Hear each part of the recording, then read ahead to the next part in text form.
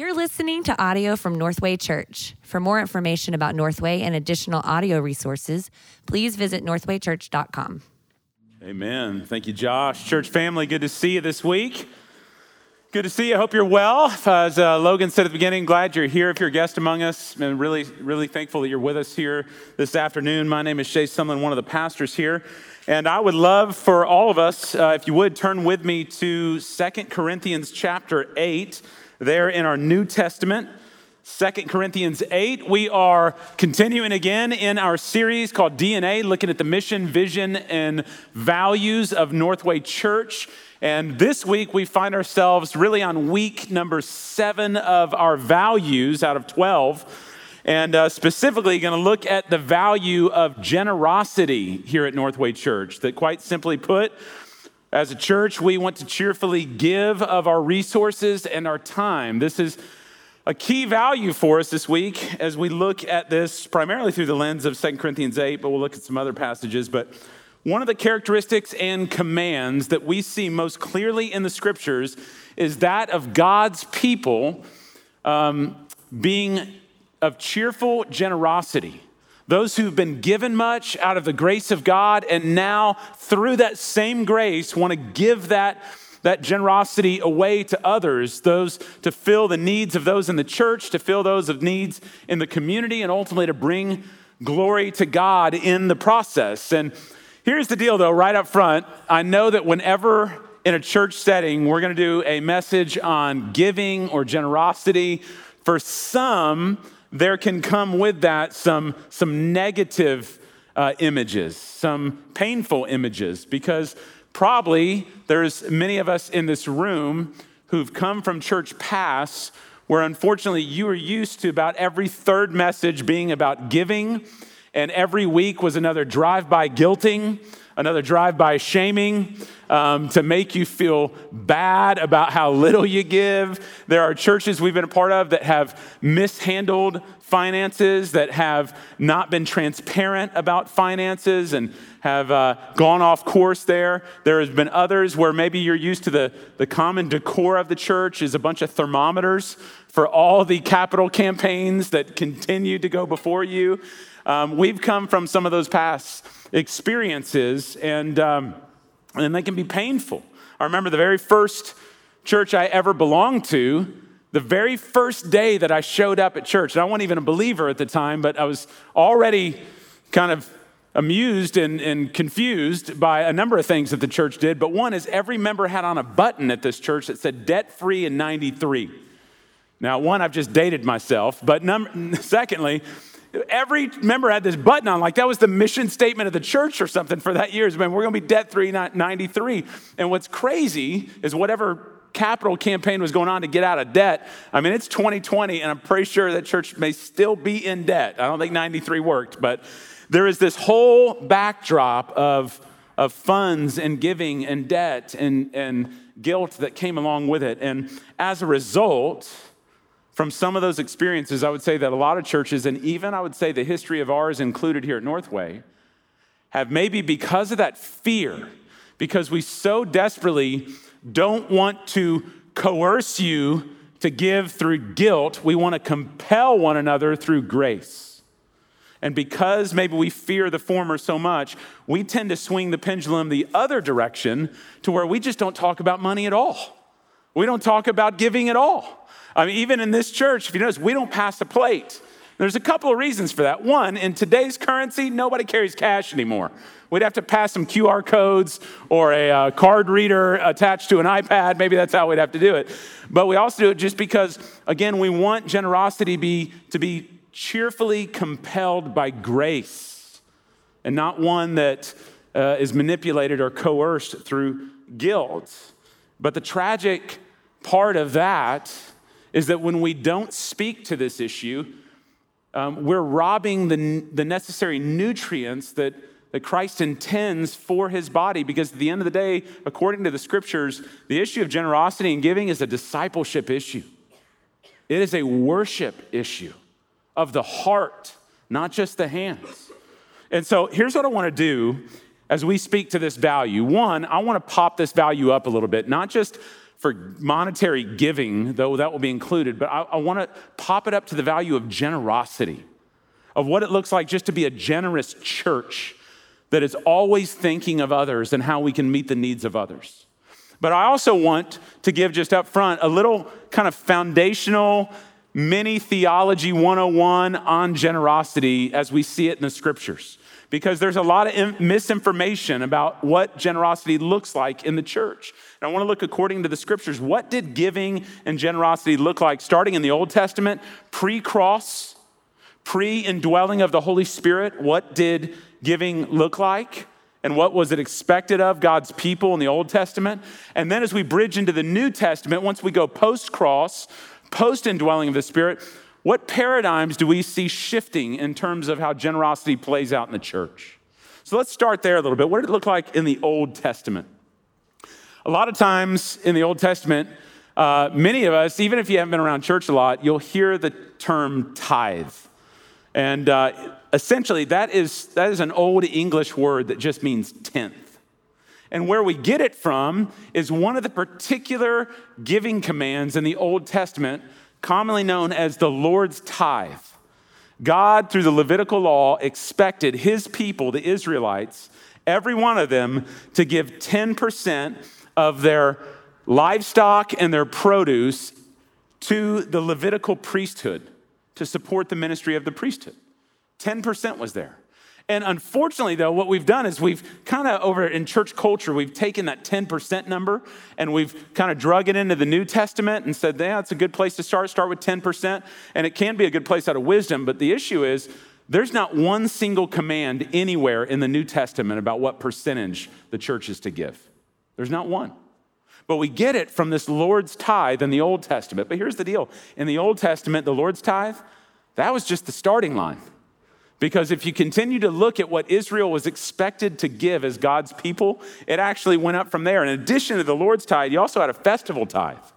That once a year, God's people had to give another 10% to help support the festivals of Israel, the feasts of Israel, to celebrate God's deliverance and bringing them into the promised land.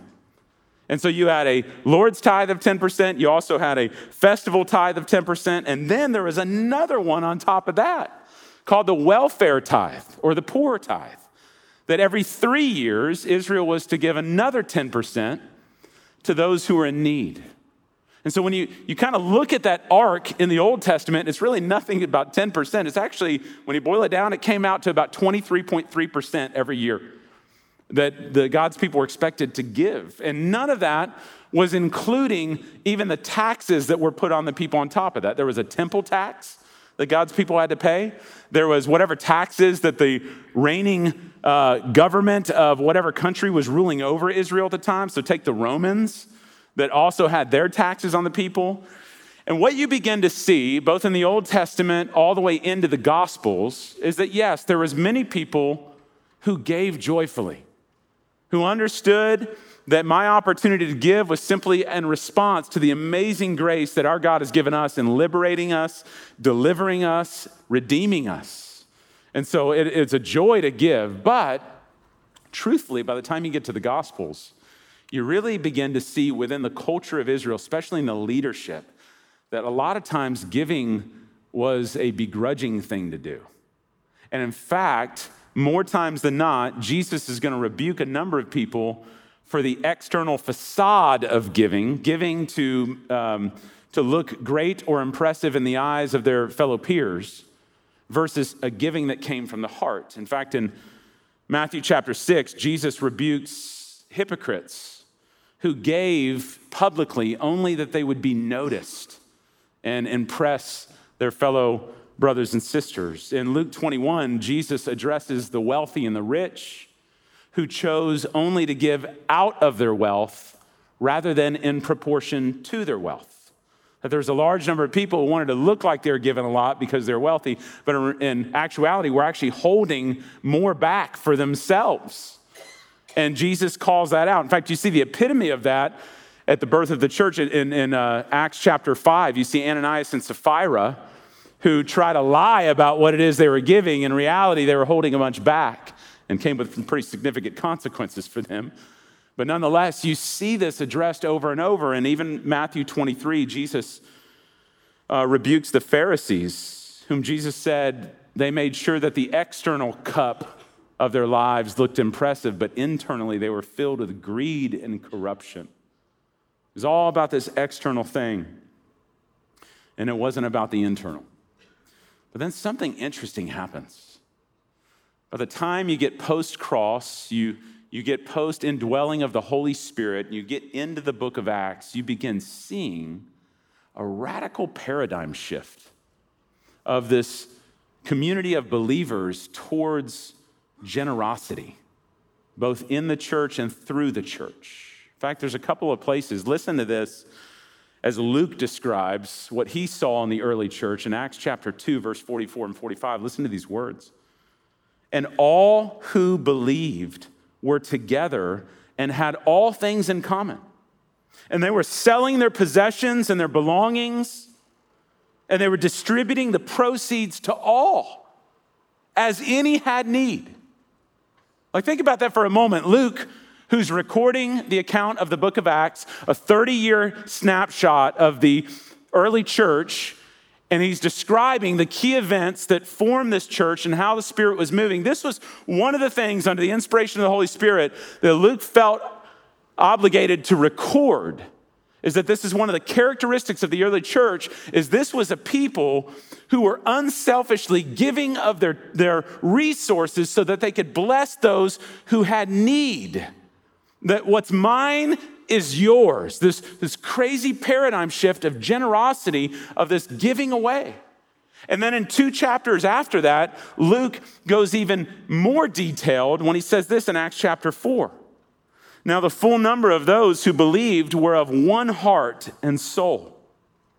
And no one said that any of the things that belonged to him was his own, but they had everything in common. And with great power, the apostles were giving their testimony to the resurrection of the Lord Jesus. And great grace was upon them all. And there was not a needy person among them. For as many as were owners of land or houses, they sold them. And they brought the proceeds of what was sold. And they laid it at the apostles' feet, and it was distributed to each as any had need. Now I don't know about you, that's crazy. That people are going, oh, you got a need? Well, I don't have much liquid cash, but you know what? I can sell a home. I'll sell my house, and I'll take the proceeds, and I'm going to give it here to the church. The church can distribute it, and we can make sure everybody's needs are met. I mean, that is crazy. Like, what would compel somebody to do that? To take what they had? I mean, when you look at that passage, I mean, that sounds like socialism. There's some presidential candidates that could run with that at a campaign level right there. But here's the difference. What's being described in the book of Acts is not anything that is coerced or manipulated by the government. It was a generosity that was given out of grace. If you notice the center of that passage, Luke records it was the apostles who were giving testimony to the resurrection of Jesus, and great grace was upon them all. That's what's fueling them, is the grace that they had received in Jesus Christ, that was received vertically in their salvation, and this amazing grace that was given to them is then extended horizontally to all of a sudden realize, man, I'm not on this earth for long. This isn't about my kingdom anymore. This is about a kingdom that's greater than me. And so anything that I have is going to be for somebody else. And this amazing generosity kicks in. You're just like, that's unbelievable. What would cause a group of Christians like that to live that way? And I think one of the greatest passages that really helps us to see how this vertical informs the horizontal is 2 Corinthians 8. As powerful as those texts are, look here with me at 2 Corinthians 8. We'll pick up here in verse 1. Let me give you a little bit of context here. The Apostle Paul is writing to the church in Corinth in Greece. This brand new church plant had been out there There's a lot of things going well in the church, and there's a lot of things that are not going well in the church, and Paul writes to them to encourage them and correct them. And one of the areas that Paul is seeking to exhort them is in the area of generosity, that they would be a church that are so compelled by grace that they cannot help but give away to those who are in need. And what he's going to do is he's going to use an example of a cluster of churches that were just north of Corinth, up in Macedonia, the northern part of Greece, and how these churches banded together in really rough circumstances to ensure that the struggling church in Jerusalem that planted them was going to be taken care of. And watch this, listen to this. We read this earlier, but listen to this, verse 1 and following. We want you to know, brothers, about the grace of God that has been given among the churches of Macedonia. One thing to note real quick. Nowhere in this passage are you going to see the word money. Nowhere are you going to see here of giving of finances. It's simply described as the grace of God that's being given. I want you to know about the grace of God that has been given among the churches of Macedonia. For in a severe test of affliction, their abundance of joy and their extreme poverty have overflowed in a wealth of generosity on their part. For they gave according to their means. And as I can testify, they gave beyond their means, of their own accord, begging us earnestly for the favor of taking part in the relief of the saints. And this not as we expected, but they gave themselves first to the Lord, and then, by the will of God, to us. As Paul's right there for a moment. Here's what's going on. The church in Jerusalem's struggling. They're in need of financial help. Paul, who's come from ultimately Jerusalem via Antioch, is now out planting these churches. And he's going back through and he's seeking to raise some funds to help take care of the church back at home. And he's gathering money from different churches, but if there was one group of churches that he probably didn't expect to give, it was the churches up in Macedonia. If you're familiar with Acts chapter 16 and 17, there's three primary churches that existed in Macedonia, northern Greece. There's the church of Berea. You also had Philippi, and you had Thessalonica. These three churches. And he says they were in a severe test of affliction. Again, if you've read Acts 16 and 17, there was incredible persecution in these churches. I mean, Paul was jailed in Philippi. You get to Thessalonica, I mean, there was an all-out brawl brewing in that place. Paul gets excommunicated, kicked out of there, and forbidden to come back because there was such hostility to the gospel. And imagine being a young church plant under those conditions. You're already a minority in the majority culture. You're impoverished, funds are light, people are losing jobs because of their faith. Persecution is heading out. And then Paul, to his surprise, hears these churches band together and go, no, we want to give. Are you kidding me? We want to participate. And he said they did this they did this on their own accord. There was no gun put to their head that made them give. There's no drive-by guiltings.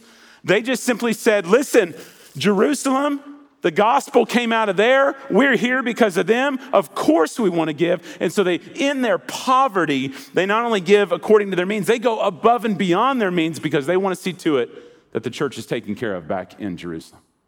It's amazing generosity. And again, you go, what compels somebody to give that graciously in those circumstances? And you see this at the end of the passage. Jump down to verse 7. Paul exhorts the Corinthians. He says, but as you excel in everything, here's where you're killing it, Corinthians. In your faith, in your speech, in knowledge, in all earnestness, and even in our love for you, you're thriving in. See to it that you excel in this area as well. What he calls this act of grace, this grace giving. And he says, I say this not as a command, not drive-by guilting, but simply let this be evidence, proved by the earnestness of others that your love also is genuine. that you love the saints so much that you would be this gracious to give. And you go, and why? Why would you give this way, Corinthians? Well, it's because of verse 9. Because you know something as the church that not everybody knows. You've tasted something as a church, the people of God, that not everybody in this world has tasted yet. What is it you know? For you know the grace of our Lord Jesus Christ, that though he was rich, yet for your sake he became poor, so that by his poverty you might become rich. And that passage has nothing to do with money and what Jesus did. It's simply the idea that what compels you to give so gracious horizontally is only when you've been so fueled by the grace that you've received vertically, that your debts have been canceled out by Jesus Christ. His substitutionary work on that cross, when he came for you when you least deserved it. Some of these passages we've looked at in the last couple of weeks, Romans 5, while we were still helpless, while we were still weak, while we were still ungodly, Christ died for us. His generosity at the cross wasn't conditioned upon our meritorious behavior. He came for us when we least deserved it. That's when he gave of himself. We also see Philippians 2, what we looked at here last week, the idea that Christ did not consider equality with God as something he had to hold on to, but he emptied himself. He took on the form of flesh, the likeness of human beings. He made himself a bondservant to us all the way to death, even death on a cross. Like his giving was out of grace for us. You who've tasted this grace, how could you not want to go give it away? That's what fuels this kind of generosity here in this passage. And so what we begin to see in this kind of mini theology of generosity is a righted view of Jesus that comes out of his grace towards us on the cross, with a yieldedness to the power and the presence and the purpose of the Holy Spirit at work in us, should spring forth within us a godly and joyful desire to go give away out of the same grace by which we've been given. Like that's who God's people are to be. And so if indeed that's what generosity looks like, is the vertical informing the compelling the horizontal, the question that remains for us is that how should then this play itself out in the church? If this is who we're to be, if it's who we are in Christ, then what does generosity look like here at Northway? I want to share three things. It's common language we've used here before, but I think three categories that categorically summarize what generosity looks like in the scriptures as it comes through our treasures, our time, and our talents. These three areas are where we'll see the grace of God show up in our church through these three mediums. Let's take treasures to begin with. The idea of monetary or material possessions that we have been given by Christ to use for Christ and his kingdom and the good of others around us. Whenever we talk about treasures, one of the first things we always have to start with, if you want to talk about what it means to give generously with your treasures, Theology 101 begins with an understanding that everything that you own, you actually don't own. Everything, the first thing we got to realize is everything that we have in our lives, physically and monetarily, has been put on loan to us by God. He owns it all. It's all his. Scriptures speak to this. Psalm 50 says, God owns the cattle on 1,000 hills. That means I don't care how good of a rancher you are, how many herd of cattle you have, they're God's cattle. It's a euphemism for he owns everything. We see the same thing in Colossians 1. Whether the things that are visible or invisible, all of them, everything around you has been created by Christ for Christ. They're all his. We even see in Luke 19, the parable of the minas, This story that Jesus tells of these resources that are given to his church that belong to him, but are put on loan to his people, and they are called to spend the years that they have on this earth investing those resources so that there becomes an eternal reward, an eternal dividend on those investments, so that when Christ returns and brings us to an account for them, we have something to show for it. Like this idea they were his put on loan. Hebrews 4 talks about every one of us came into this world naked, and then we'll also go out of this world naked. Put that in text and translation. We come in naked. We're going to leave naked. Means there's not anything in here that's coming with us other than the word of God and the souls of men. And so therefore, everything that's been put on loan to us in the meantime is to be stewarded towards that end. And so whatever treasures you have, material or monetary, it's all been put on loan to us by God for the sake of building up Christ's church, meeting the needs of the community around us, and displaying his glory to the world.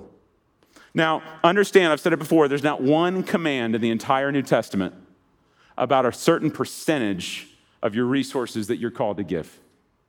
There's not one command. The only commands in the entire New Testament around giving are twofold. One is that however you give should be done compelled out of grace. And then secondly, whatever you give should be done with an attitude of joy, cheerful giving. It's the only commands that revolve around it.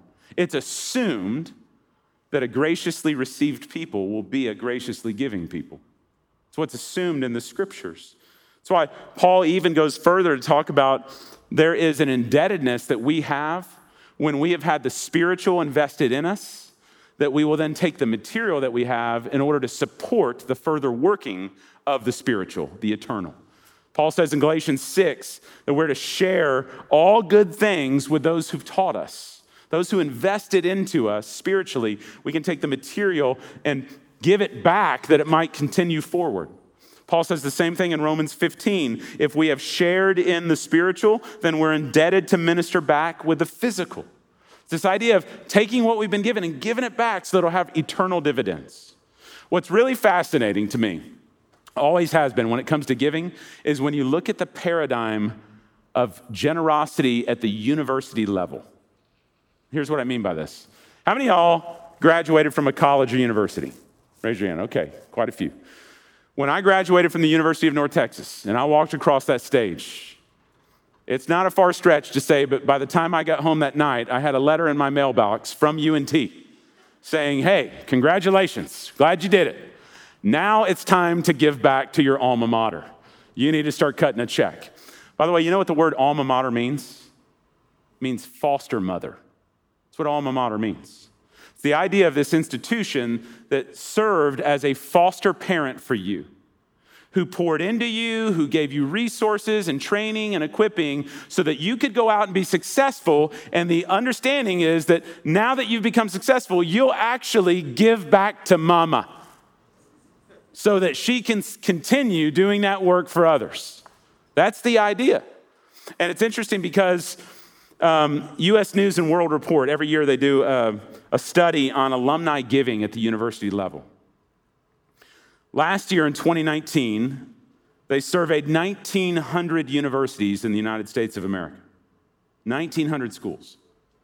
They found that the total sum that was given by alumni for those 1,900 schools was over $12 billion that went back into the schools from alumni that graduated. Do you know which school was at the top of the list in alumni giving? I'm going to give you a hint. It's not the University of North Texas. It was Princeton University, and they've led the charge for many years in a row. Princeton University, do you know, I want you to think for just a moment. Imagine every man or woman that has graduated from Princeton University that's still alive today on this earth. What percentage of all those graduates do you think gave back last year to Princeton? 59%. 59%. They're down from 63% a few years ago. They're slumping. 59% of all alumni that are still living today gave back to Princeton. That's crazy. That is people who go, you know what? I so believe in the institution. I so believe in its mission that I'm indebted to them for what they've given me, and I'm giving back so that this mission can continue in Princeton University. Now, I know there's some good things that have come out of Princeton, but I don't think it's far of a stretch to say, when you think about what God is doing on this earth, and of all the institutions that he has chosen to display his manifold wisdom, of his power to save and redeem, he's given that to the church. And the eternal mission that we're on, Princeton can't even hold a candle to. And yet, all the studies show that in the church, the percentage of members that tend to give regularly is around 15%. 15% of all members who give regularly to the church, as you stack that to 59% of alumni given to Princeton. Like it's mind-boggling to me. And again, what I know about this, and again, this isn't just a guilt trip here, but it's just an honest assessment. It's not a pathway issue. It's not that the pathways to giving in and through the church aren't clear. I mean, even at Northway, every church has its own systems. At Northway, we've got a giving box right there by the door that you can't miss when you go out. We've got online portals where you can do automatic giving and everything's set up for you real easy. It's not a pathway issue. It's a priority issue. It's a heart issue. It's a discipleship issue. It's a worship issue. And what we see is that folks who struggle to give and those priorities are in different places, they just need a starting place. Some of y'all will go, listen, man, this isn't a hard issue for me. I want to give. I'm just broke. I'm so broke I can't even afford to pay attention to you right now. I'm that broke. I want to give. And let me just say this. I get it. But there's got to be a starting place somewhere in some proportion of generosity. There's just got to be a starting place. All studies show that if you don't actually learn to be generous when you have little, you actually won't be any more generous when you have a lot. Almost every study out there shows that the higher wage you earn, you tend to stay at the same level of giving. And so this is a muscle, a discipleship muscle, that by God's grace, we can learn to stretch now, just starting with something. It was $2 here and there. Just being able to give and to be able to bless others or thinking of creative ways to bless those around us with the resources that we've been given. And so we start somewhere there. Some of us, though, it's not an issue of treasures. For some of us, it comes to the next area of generosity. And that's an area that we actually all have the same amount of. We may not have the same amount of treasures, but when it comes to time, we all have the same amount of time. 24 hours in a day, 7 days a week. And Paul said this to the Ephesians in Ephesians 5. Therefore, be careful how you live, not as unwise men, but as wise, making the most of your time, because the days are evil. Paul's writing to the church, and he's saying, as the church, don't live like you don't know why you're here. You know why we're here. You've read the first part of my letter in Ephesians, Paul's saying. That God is in the business of reconciling all things to himself, and he's first reconciling the church, Jew and Gentile, together. Everything we looked at last week. And he's in the business of providing this salvation for people and bringing us into this mission with him to go declare the glory of the gospel to these people. This is why we're on planet Earth. This is why we've been redeemed. So don't live in a way that would be counter to that might communicate to the rest of the world that you don't know why you're here. No, we know why we're here, so let's live with wisdom that would be a generous people.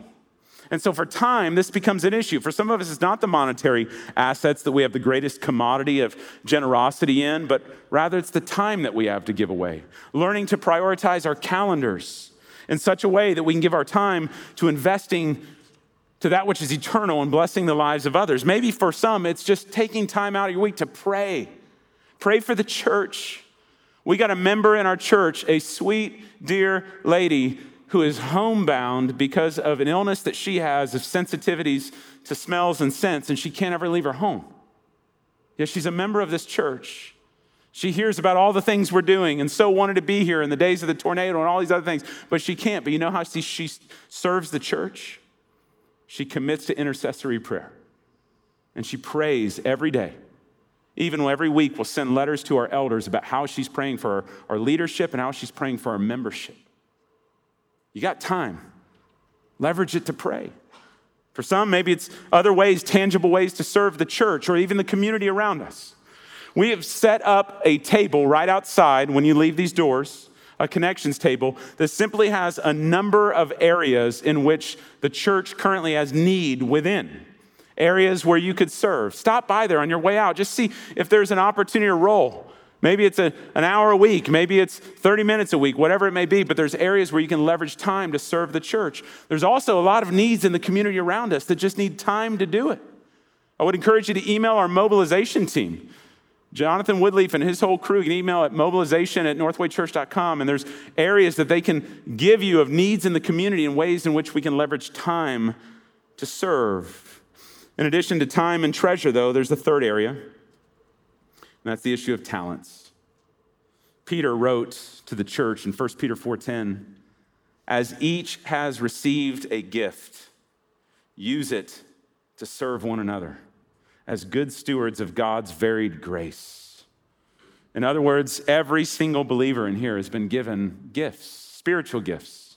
If you're a believer in Jesus Christ, you've received at least one spiritual gift, which is the Spirit uniquely and powerfully taking abilities that you have or supernatural abilities that he gives and supernaturally empowering them in such a way to meet specific needs that we couldn't do on our own.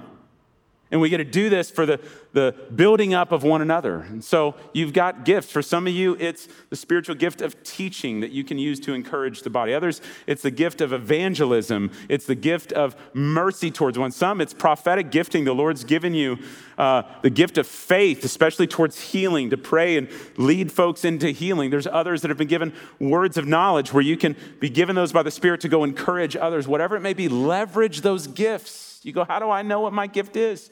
Let me just give you a real unfun answer. Use it. That's how you know what it is. Say, what? Yeah, exactly that. It's people that go, hey, I think I want to be a missionary. Let me tell you how you know if you're a missionary. Go be one.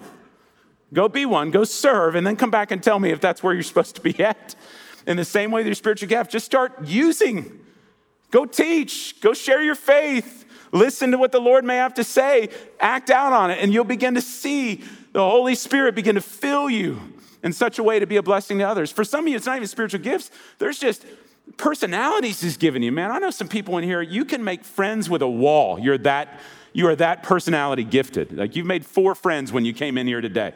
This wall and that wall and that wall. You have this opportunity to do that. What if you could leverage that contagious personality and leverage it towards reaching people with the gospel of Jesus Christ?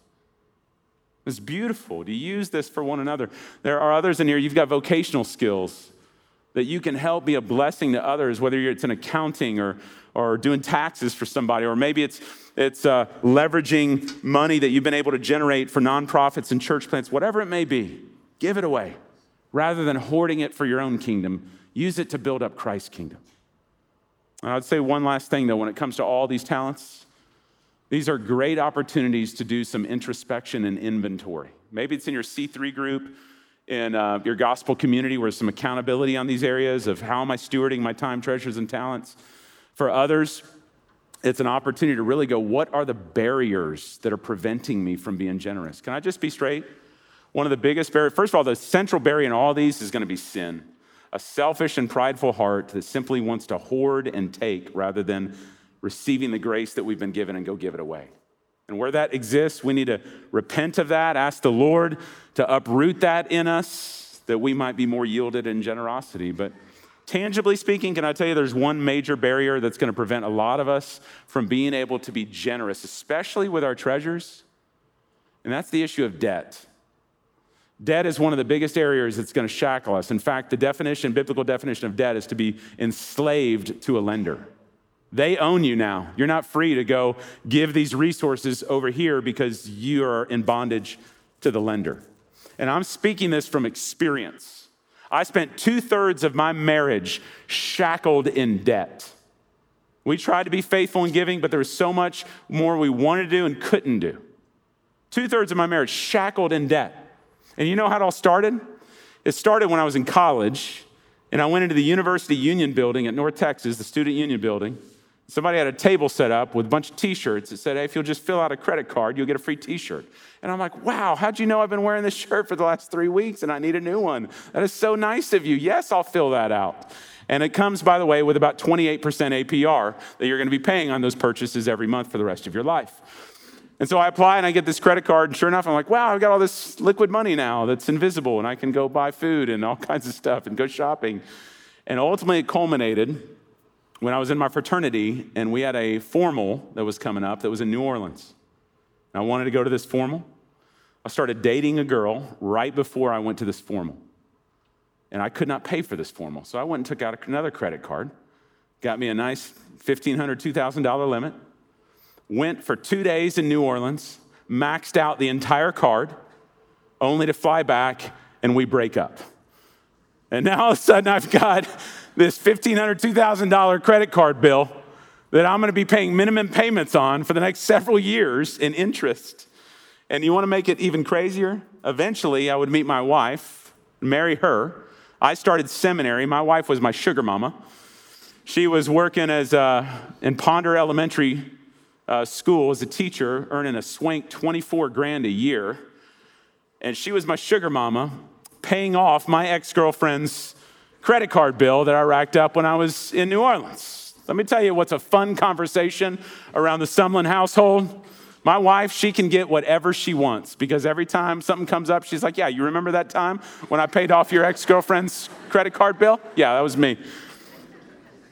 Debt shackled me, y'all. I was a slave to the lender. But I got to tell you, one of the greatest days in my life, next to my salvation, my wife, and my kids, one of the greatest days of my life was 2009 when I paid my last credit card payment. All the tens of thousands of dollars that we had paid off, done. And from that point, by God's grace, I have not been in debt since outside of a mortgage on our house. There's just the freedom to now all of a sudden not be a slave to the lender and to be able to go give that away to those who are in need. And so if you are in financial straits right now, I want you to go, there's no shame here, but we can help one another. We've got one of our deacons named Kevin Tinkle, who happens to specialize in the area of finances. And part of his being a deacon is that he wants to help the church, those members who are in need of financial help. Maybe it's to figure out how to financially plan for your future or get out of debt so you can be freed up to be more generous. And so I want to encourage you, email him at ktinkle@northwaychurch.com. He'd be happy to meet with you, walk with you, pull some other folks in the church together who specialize in the areas to serve the body so that we can be as generous as we can possibly be in the days ahead. So I'd encourage you in that. Take some time to discern the other areas as well of barriers. Maybe with time, it's laziness or even overcommitment. Overcommitment to a lot of things that really don't ultimately matter. And maybe what it looks like to reduce your schedule a bit so there's margin so you're actually free to be interrupted so that you can meet the needs of other people as they arise versus always just saying, sorry, too busy. Maybe in terms of talents, it's better understanding what your talents are. And I would just, again, encourage you, stop by our connections table, email our mobilization team. We've got resources coming up where I realize 99% of you aren't in the role that I'm in. You're out in the workforce, in the marketplace, in the community. We're going to have a faith and work seminar coming up on May 16th. You'll hear more about that. But we want to begin actively training what it means to leverage where you're already at as your mission field, to be as generous as possible. But church, this is who we've been called to be. This is the value of Northway Church. One of them is generosity. Not one that's coerced by guilt, but is compelled by grace. A people who understand what Christ has done for us and who love the unspeakable privilege that we get to take our time, treasures, and talents and go generously give them away to serve the needs of those around us and bring glory to God. I don't know about you, that's the kind of church I want to be a part of. Amen? Well, let's pray to that end. Father, just confess our need for you. I just confess again personally that this is an issue of my own heart, my own flesh, my own sin within me that values consumerism, especially here in Dallas, where it's so easy just to adopt the values of the city around me. And God, I want to confess that. I want to ask for myself and any others in this room that you would help us to repent of that selfishness. And that God, you might help us sit under the fountain of your grace to realize what we've been given in Jesus Christ. And then out of that grace, God, by your Spirit, compel us, free us to be the most generous people on earth because of the generosity that we've received in Christ. We pray this for your glory and certainly for the good of those around us. In Jesus' name we pray. Amen.